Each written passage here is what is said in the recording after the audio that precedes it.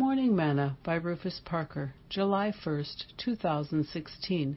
I beseech you, brethren, ye know the house of Stephanas, that it is the firstfruits of Achaia, and that they have addicted themselves to the ministry of the saints, that ye submit yourselves unto such, and to every one that helpeth us, and laboureth. 1 Corinthians 16, verses 15 and 16. Today's morsel. The person addicted to drugs, alcohol, or tobacco can't seem to get enough. They will spend everything that they have to get the next fix, high, or drag.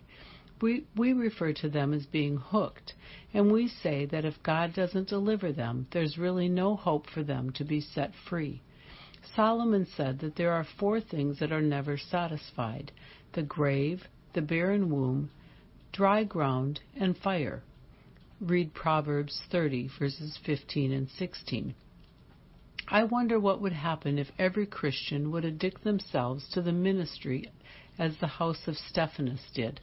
Wouldn't it be great if every Christian just couldn't seem to get enough of Jesus and the work that he's called them to? Paul, like Stephanas' house, had addicted himself to the ministry. He told the church, "For though I preach the gospel, I have nothing to glory of, for necessity is laid upon me. Woe is unto me, if I preach not the gospel." 1 Corinthians 9, verse 16. He also told them, "What mean ye to weep and to break mine heart?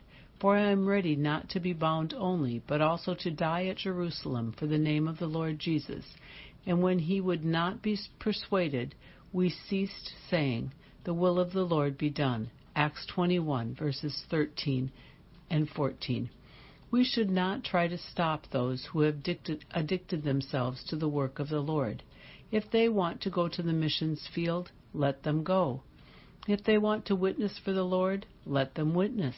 If they want to clean the church, let them clean. Give them clear instructions, as Paul did Timothy and Titus, and let them go. As General George Patton said, "Never tell a man how to do things. Tell them what needs to be done, and let them surprise you with their ingenuity." Sing, "Set a fire down in my soul, that I can't contain, that I can't control. I want more of you, God. I want more of you, God." Thought for today: shouldn't every Christian be addicted to the things of God?